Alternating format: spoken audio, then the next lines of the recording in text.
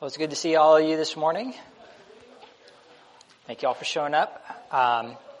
Before we get started, before we come to God's Word, why don't we take some time and pray and seek God's help as we seek to understand what He wants from our lives. So let's pray. Lord and Father, we thank you so much for your grace. We thank you that you call us to be yours, and that you teach us the way that we should love you in return. We love because you first loved us, Lord. And as we seek to honor you with our lives, and to understand what you desire of us, may you work in our hearts to not only desire to give it to you, but to not do it so that we might earn your favor, but to glorify you and to out of gratitude for what you've done for us through Christ. We pray all of this in his name. Amen. So last week you got the honor of having another Brett Talk. Brett told me that went well, so praise God.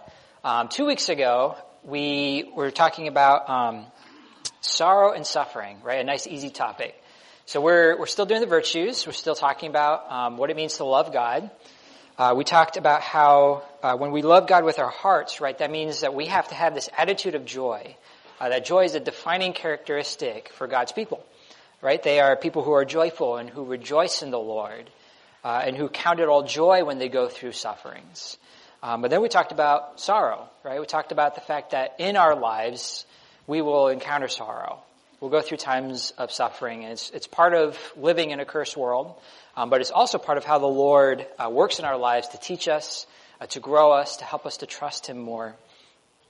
So simply the fact that it happens, though, does not mean that sorrow is the defining attribute of God's people.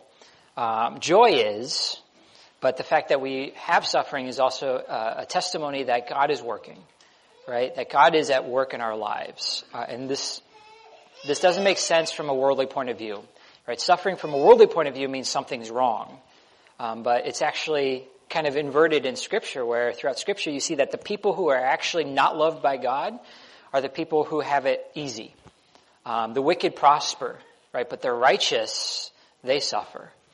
And it doesn't make sense, right? But this is how the Lord has chosen to do things, is that because he loves his people, right? He doesn't just give them what is easy and nice and comfortable, because that's coming, right? There is a hope that we have, so that when we apply how we love God with our hearts, right, we're applying our hopes and our desires not to this life, right? Not to having comfort and security and stability in this life, but in the next.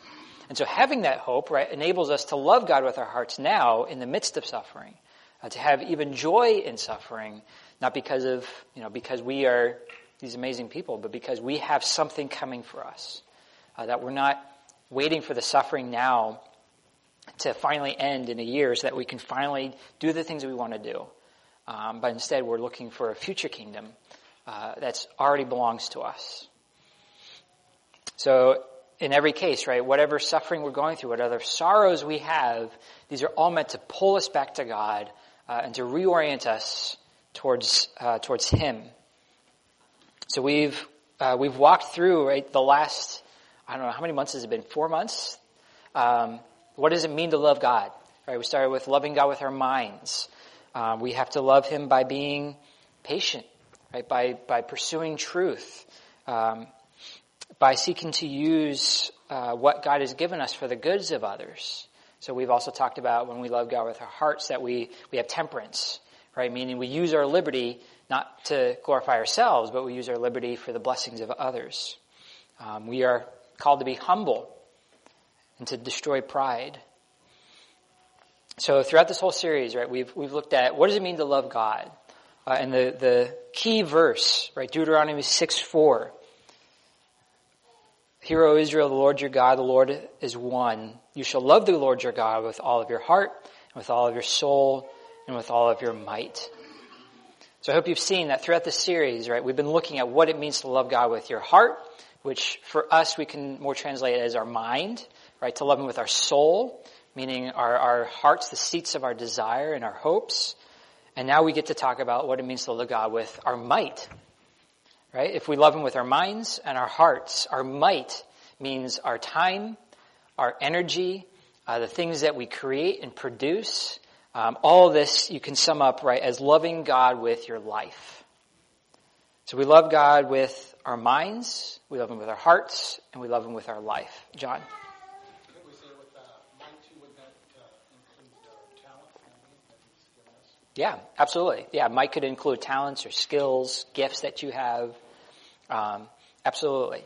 Yeah, life is kind of a catch-all. Like when you love God with your life, it's not just, okay, you love him when you go and do something for his glory, right?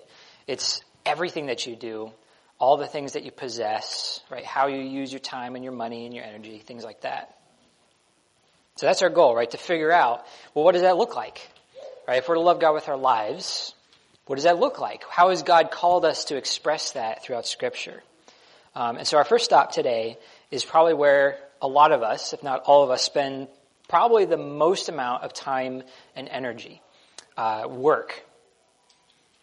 I'm guessing that most of you work in some way. You're not sitting around on the couch eating potato chips all day like I do, right? You have either a job, or you have responsibilities, or you are laboring over something. So let's ask this question. If we all do it, why do we do it? Why do we work? What do you think? It's a command of God in Genesis 2:15. Yeah, it's a command. Exactly. The Lord has told us to work. But why has God told us to work?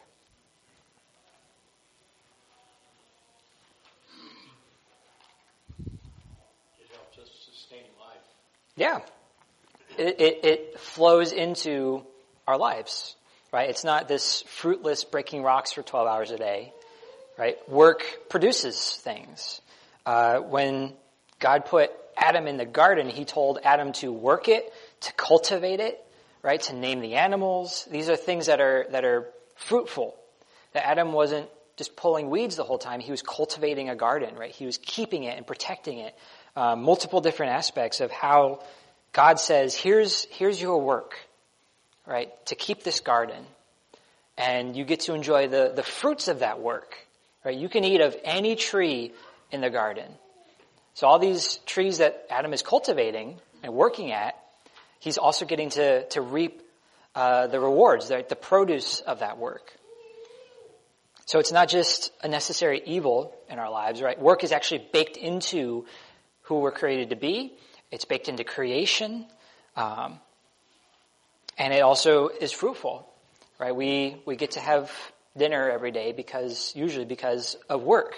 Both the work to go earn money and also the work to cook it, or the work to order it online or whatever you do. Right? All of this is part of the fruitfulness of it.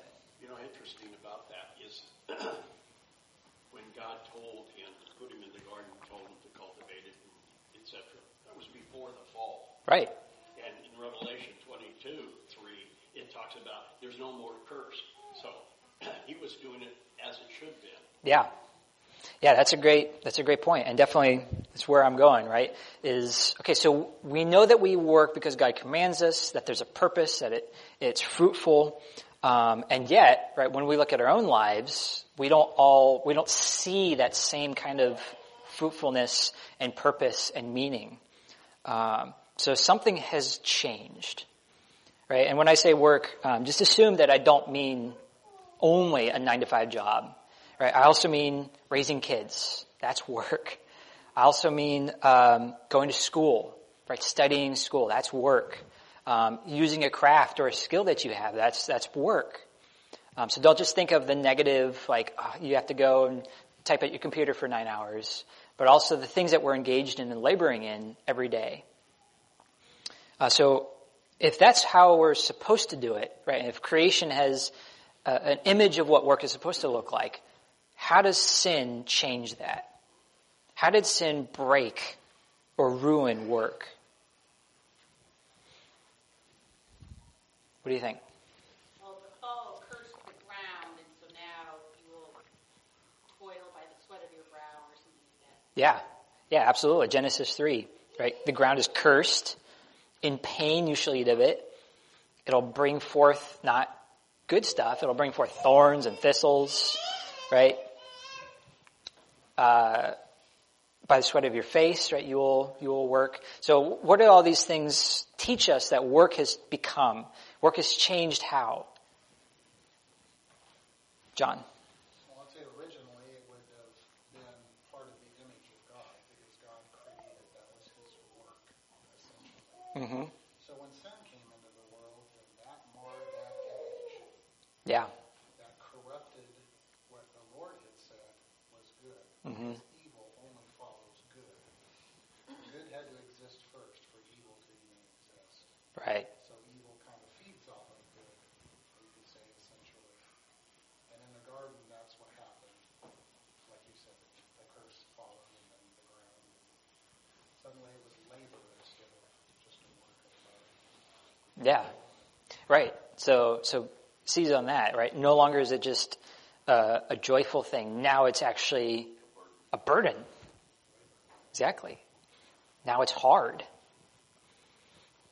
Steve. Do you think work was painful before the fall? I mean, your body got as sore and tired and I have no idea. And we didn't have any degeneration going on there, so I doubt that. So it was a pure.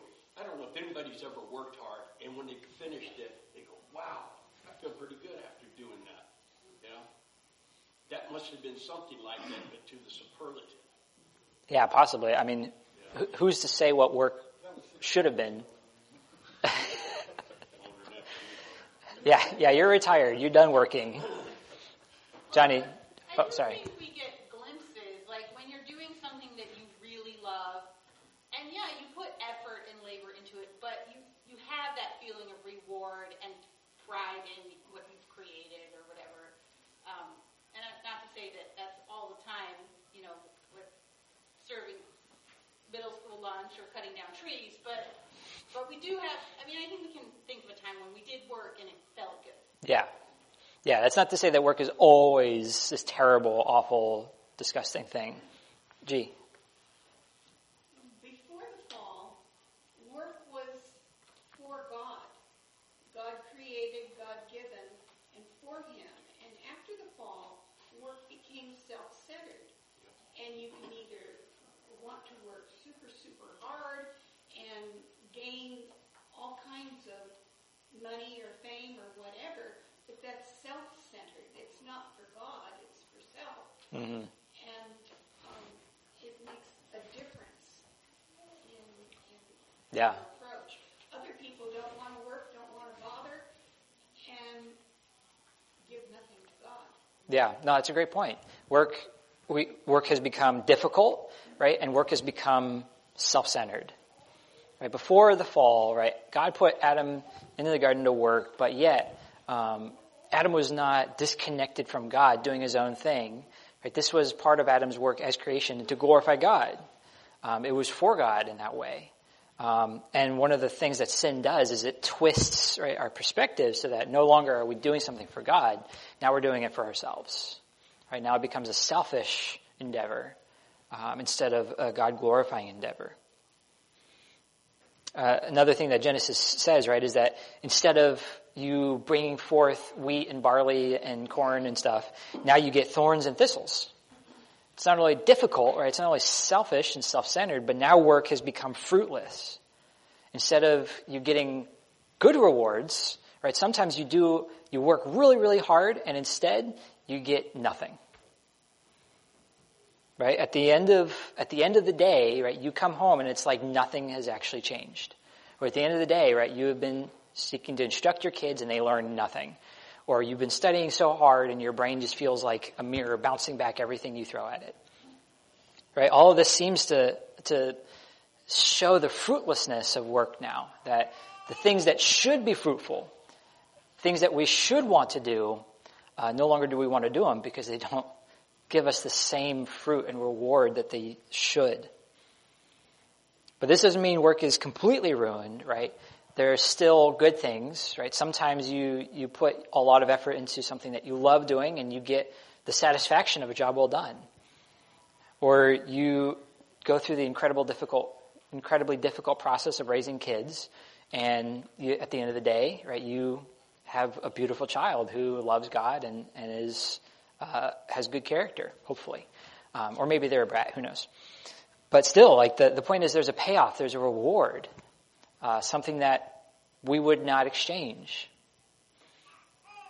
But because of the fruitlessness, right, the difficulty, we don't just keep working now because we have to.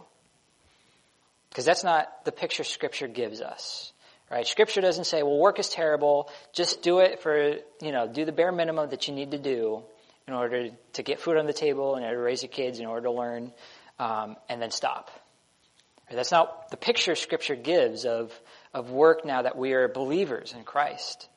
So what does Scripture say about work, especially to those who are now in Christ? Yeah. Do everything for the glory of God. That includes work. What else? The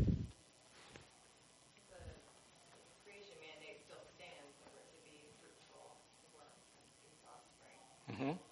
Yeah, we're still obeying the original creation mandate.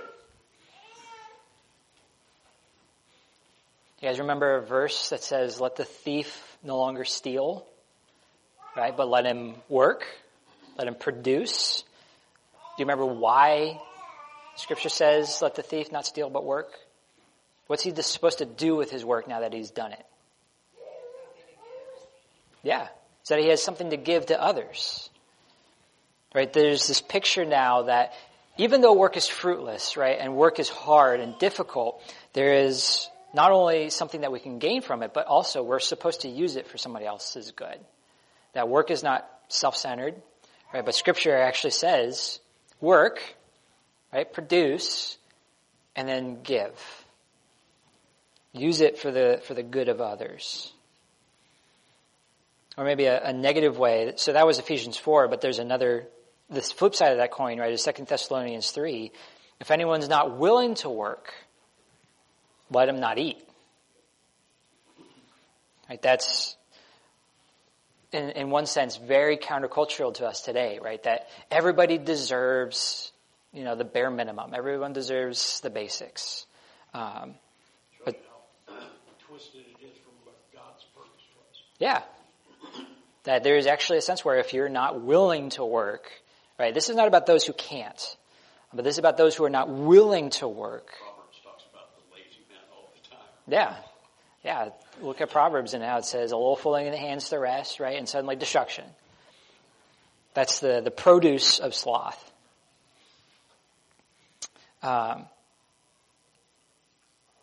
So if we're to look at work, right, as this aspect of loving God with our lives, right, as everything that we do, everything that we create, everything that we produce, how do we do that? How do we work in such a way to love God? What does that look like? I think the attitude that you have is that when you go to work, you're thankful that God has provided not only the mental capacity to do your work, but the physical capacity to do your work, and just in everything we should be thankful. And that helps it not be tedious, actually, when you're not focused on yourself, but you're focused on it as a gift to glorify God. Yeah. And you have the attitude. Paul wrote, whether you eat or drink or whatever you do all to the glory of God. You have to have that, like the thankfulness. You have to have that. This is for God's glory. Yeah. It's got to be. Yeah, absolutely. It has to be for God's glory. We have an attitude of thankfulness, right? The fact that we get to work is a blessing. But what does it look like to do it for God's glory? Right? That's something that we all would agree to, right? But what does it actually mean? You wake up in the morning and, there's a list of tasks that have to get done. How do you go about those tasks for the glory of God? I like John. Steve. I was going to say, by focusing more on your attitude that you have while doing the task and actually the task itself. Looking out for those around you as you're working, encouraging others, doing it with joy in your heart. I think so much of it is just understanding the sovereignty of God, and this is where God has put you at this time for a purpose in working, focusing more on loving God with your mind and your heart and your attitude as you're working. Yeah. Yeah, that you're not focused on, okay, I'm just going to get this done, check the box and move on. But there's actually a sense where, I'm going to have this, I'm going to do this, but I'm going to do it with joy. I'm going to do it in such a way to show others, right, that there's something deeper going on. Jamie. And also to honor the Lord, to not bring shame to his name. And as we just go to a 9-to-5 job, we're there, but can people see that difference in our lives? Or are we just complaining along with everybody else? Right. Or are we living as Christ people? Yeah. Yeah. Are you just complaining about your boss, or complaining? Yeah, or complaining about your kids, right? Or complaining about your professor. There's lots of different ways you can take that. Yeah, absolutely. So what would it look like to bring shame to God in our work? Shamming. Was that? Shamming. I don't know what that means. You know what shamming is? Shamming? It's somebody flakes around and don't really, they try to get away with looking like they're working, but not. Oh, man, you learn something new every day. All right, so don't be shammy. Yeah, no. While I was in the Army, you would look at some dude not doing his work and say, "You're just shamming. You didn't get to work." Yeah, shamming. Sure. Yeah, mopping the grass, I heard it right? on Vacuuming the dirt. Sherlock Holmes the other night, too. And you're shamming. I said, I haven't heard that for years. Interesting. All right, well, you all learned a new vocab, so you can't go away today without saying you learned a new word. So goofing off, right? Or trying to do the bare minimum, or trying to make it look like you've worked, but in reality, you've done as little as possible. Yeah, that's a great example. How else could we shame God with our work? Johnny? Not using your gifts. Yeah. So Just doing what everybody else is doing, but you're gifted more than everybody else. Are you speaking from personal experience?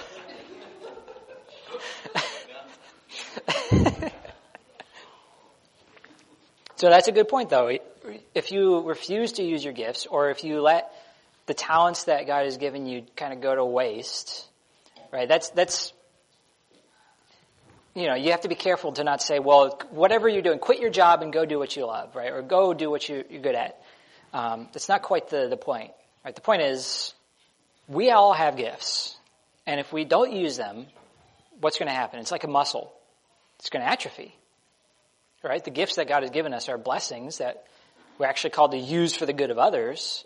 But if you don't use it, right, it just becomes shriveled and shrinks, and it's not really useful to anybody. Gee, see you in? Well, also, you can have a mundane job, but use the fruits of that job to exercise your gifts. It doesn't True. necessarily mean you have to work at what your gifts are. Yeah, that's true. Your job does not need to necessarily correlate with your gifts, although it helps. It also helps make the job more fun. But yeah, you can use the produce of your job for God's glory, to use your gifts. So what if, so shaming around, right? Not doing a good job, goofing off. There's one more that I think is really important too. Another way that we get work really wrong, in the sense that we're not doing it for God's glory. We're doing it it actually brings shame on God. What is that, Matthew? Being dishonest in our work. Yeah, being dishonest. So I guess it's kind of related to what other people have said already. Robbing from God by not using our talents, robbing from our employer by not working hard. Mm-hmm. There's a lot of ways that we can be dishonest, cheat the people that we do business with, employers, or even ourselves, and certainly cheat God by not using what He has given us. So what motivates us to be dishonest? Selfishness. Yeah. John, what do you have to add? Lack of a fear of God. Yeah. Not fearing his name, or his greatness, or his goodness. Whatever is standing in the road of that, that's what we're shaming. Yeah. Matter of fact, you brought up Deuteronomy 6. Deuteronomy 5 talks about that, where the people feared God because of the voice from the mountain and the fire and the smoke. And then he says in verse 29, "Oh, that they should have such a heart in them, that they would fear me and always keep my commandments, that it might be well with them and their children forever." The fear of God. That's what he desires. Mm-hmm. Work out of the person. Yeah. Yeah, so those are two related but different things. So first of all, right, when we do things for selfishness, and again, don't just go right to, well, my husband, he was dishonest at work, and thankfully, I'm not like that. Thankfully, I'm not like that with my kids, or thankfully, I'm not like that with school. We can do that with our kids, right? We can be dishonest with our kids in the sense that either we do what's easy, and we let them off the hook, or we do what's harsh in order to bring ourselves glory because we don't want them disobeying us, right? It's not about God, it's about us.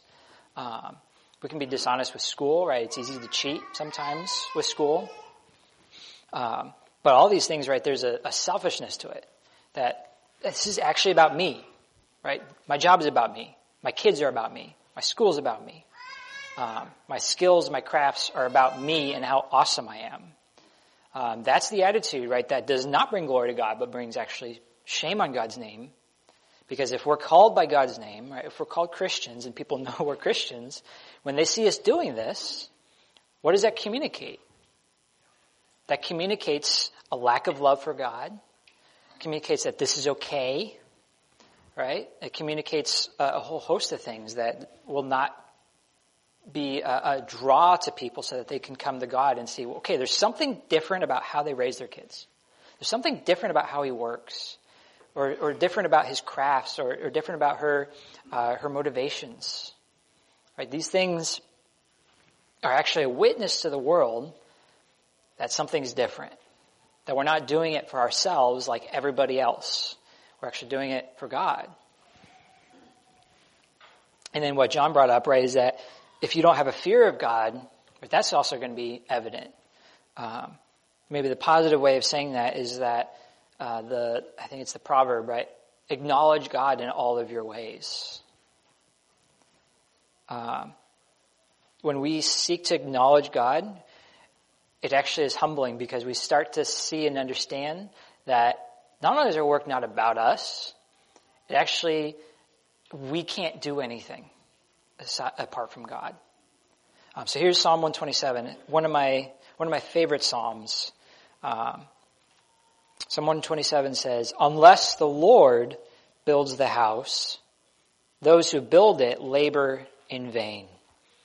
Unless the Lord watches over the city, the watchman stays awake in vain.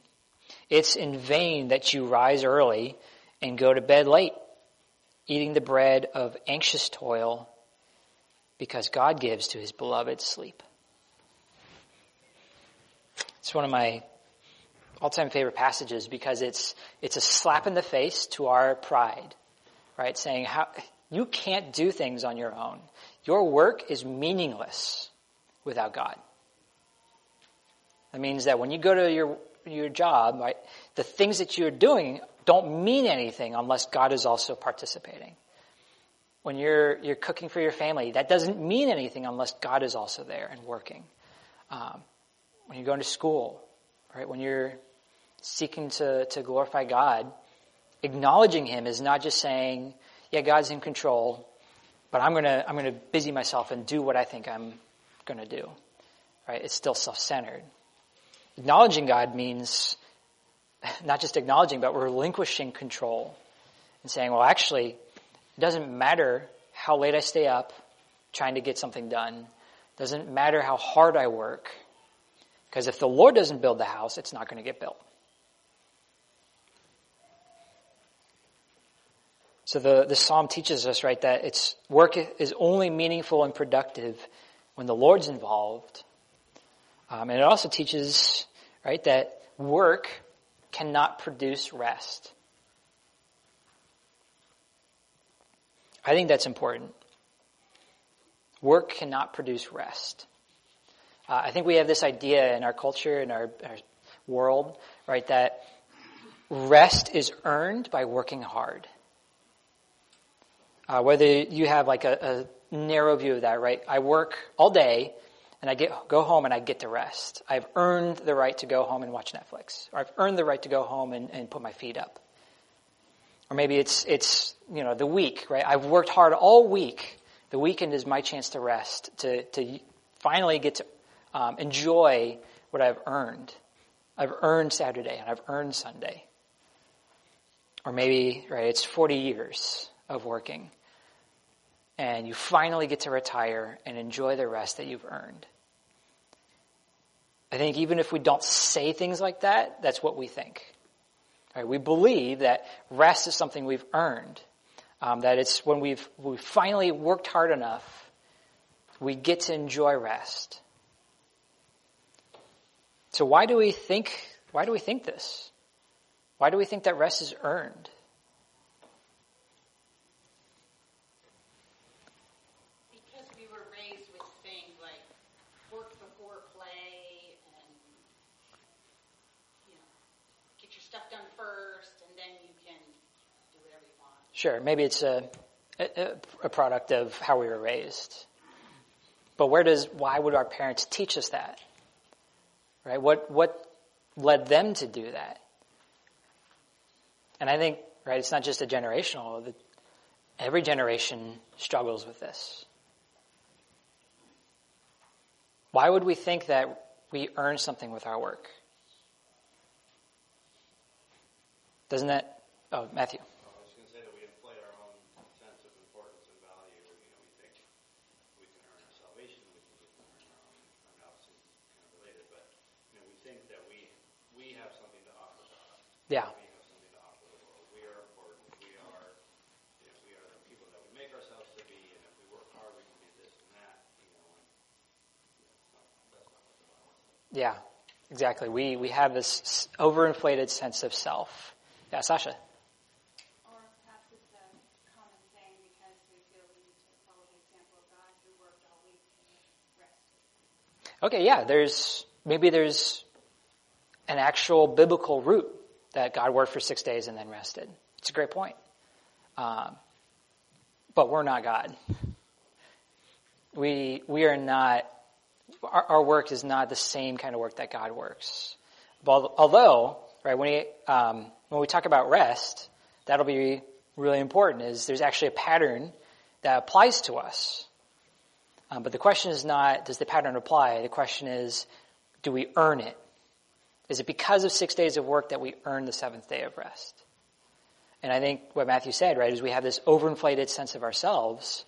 I think the fact that we think we can earn rest comes from the fact that we think we're in control.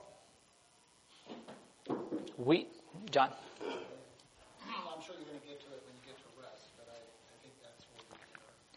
Do you think that the Lord rested means he got in an easy chair and threw his arms behind his head and said, okay, now I'm going to take a break and rest? That's not the same rest. It was a cessation of creation, not a day on the beach with the feet in the sand. That's the way we see it. Or maybe the way John sees it. Yeah, that's the way I would see it. And then I would think then that because I'm here because of what I've done.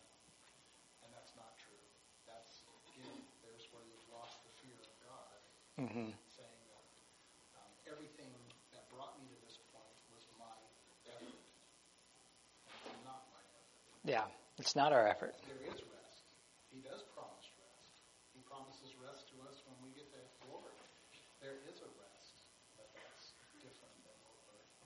Yeah. I think we just don't understand God's rest in creation.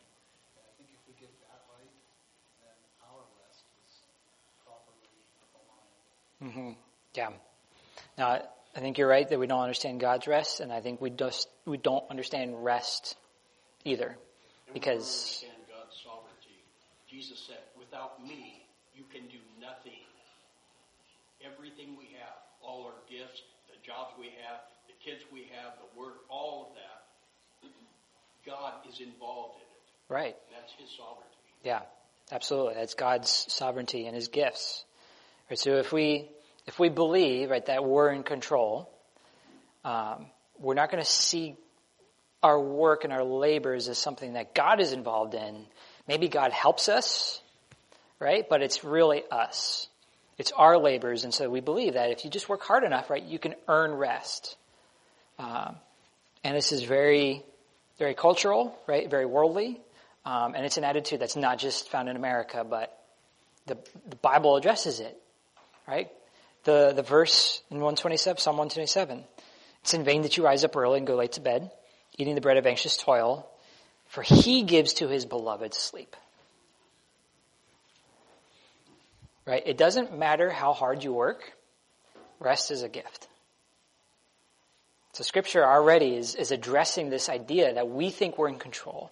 We think we earn rest, when in reality, rest is a gift. And if it's a gift, it's not earned.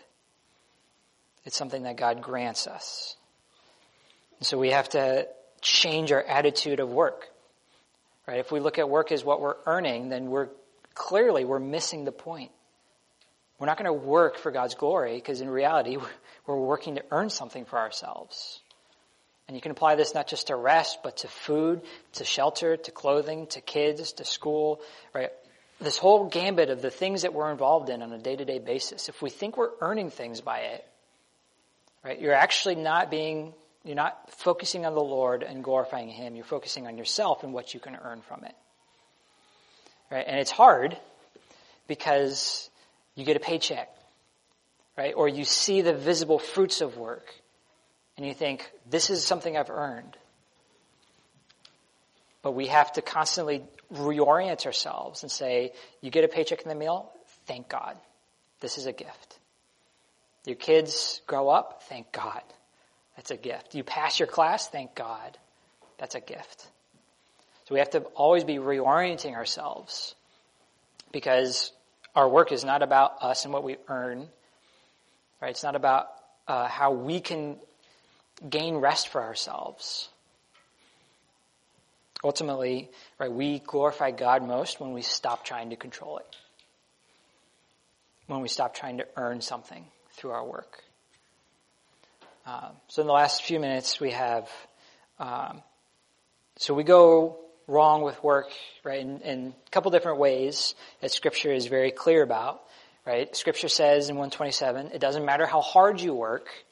You can be a workaholic, but that's vanity, meaning that's worthless. Seeking to earn things is worthless, right? Doesn't matter how much you pour into it. But then the flip side, right, that I think Gary brought up too, is that Proverbs talks all the time about the slothful person. Or Thessalonians, right? If you don't work, you don't eat. Not because you earn food, right? But because God says if you're not willing to work, you're showing that you don't care. That you're completely apathetic towards life. Meaning you don't really care what happens. And sloth, right, sloth comes from a couple different places. What do you think it comes from? Why are we slothful? Why are we lazy? Or maybe you're not lazy, but at least I know I am. Where does it come from? We love ourselves and our comfort. Yeah, we love ourselves and we love comfort. We love ease. And our sinful nature always has a degrading and a downward pull from what God wants in our lives. Yeah, There's always that battle between the flesh and the spirit. Yeah, we're always at war. John. Yeah, it's an avoidance technique. The ground was cursed and man was cursed, by the sweat of your brow you shall eat. So to reverse that is to avoid that is the opposite. Seeking pleasure, seeking yourself, seeking your own time, that kind of thing is trying to reverse the curse, really, is what it is. In a sense, yeah. Avoid it. Yeah. I mean, it's avoidance. Yeah. We're trying to reach the rest of heaven without actually working to get there. Yeah. Trying to have the blessings without the strings attached. So why would we avoid it, though? What drives people to avoid things? Johnny. It's just easier. It's easier. You don't have to use your gifts, and you don't have to work and labor. It's just easier. It's the wider road to take. Yeah. But why do we not want to do the hard thing? Because it's hard. Yeah. But Discouraged and don't expect anything to come of it. yeah. Because when it's hard, you can fail. Right? We do the easy thing because you can't fail. Or at least it feels like you can't fail. We'd rather do the easy thing that doesn't produce anything rather than the hard thing and risk failure. I think it's fear. I think the reason we don't do hard things is because we're afraid. It's because we don't want to fail. We don't want to be looked down on. We don't want to do a bad job and have other people look at us and say, well, man, you're a really terrible worker. We'd rather preempt them and just be a terrible worker. Right? And say, yeah, this is just who I am. I'm just giving up. Because I'm not willing to take that risk. Because when we work hard, right, that also means we're putting ourselves at risk of failure. You can fail the class. You might do a bad job. Your kids might turn out terrible. But again, where is this coming from? This is coming from that same root as being a workaholic. It's that believing that you are in control. That success and failure is dependent upon you instead of upon God. And if it's dependent upon God, that means that failure, right, is not necessarily this terrible thing that we have to be afraid of and run from. Because if God's in control, then that means he has a purpose for failure. That means when you fail the class, yeah, that's hard and doesn't feel good, but maybe God's teaching you something through that. Yeah, you do a bad job even though you tried hard. Maybe God's teaching you something. Right? If we believe we're in control, yeah, we're going to run from hard stuff. But when we acknowledge God and fear God, meaning we look at Psalm 127 and we say, it doesn't matter how hard I work, and yet I'm still going to work hard because I want to glorify God. Right? The whole point of this is not to bring it around and say, well, stop working hard, everybody. It doesn't matter. The point is, you should work hard, but not because you're going to earn something, but because you want to glorify God. This is a heart change, an attitude change. It's a different focus. And when we focus on God, right, we see God's character. We see that he blesses our work. And sometimes, right, we do a terrible job and God still gives us sleep. God still gives us rest. Not because we've earned it, but because that's who he is. Right? Our work becomes about God's character instead of our own. Jamie. Sometimes things just don't turn out the way you work hard, and you do fail. You're talking about that fail. The job got completely messed up. Your kids didn't turn out how you thought they would turn out. You're injured. Something happens, even though you've done. And that comes to pride too, where and then we feel like are we not honoring God? Is it because God hasn't blessed us that the mess ups have happened? And so it's a struggle. I mean, it's a fine line trying to figure out, are we being blessed by the Lord? Is it not being blessed by the Lord? Is it pride? Is it not pride? Right. Are we doing what God has asked us to do? Or are we not doing it? Yeah.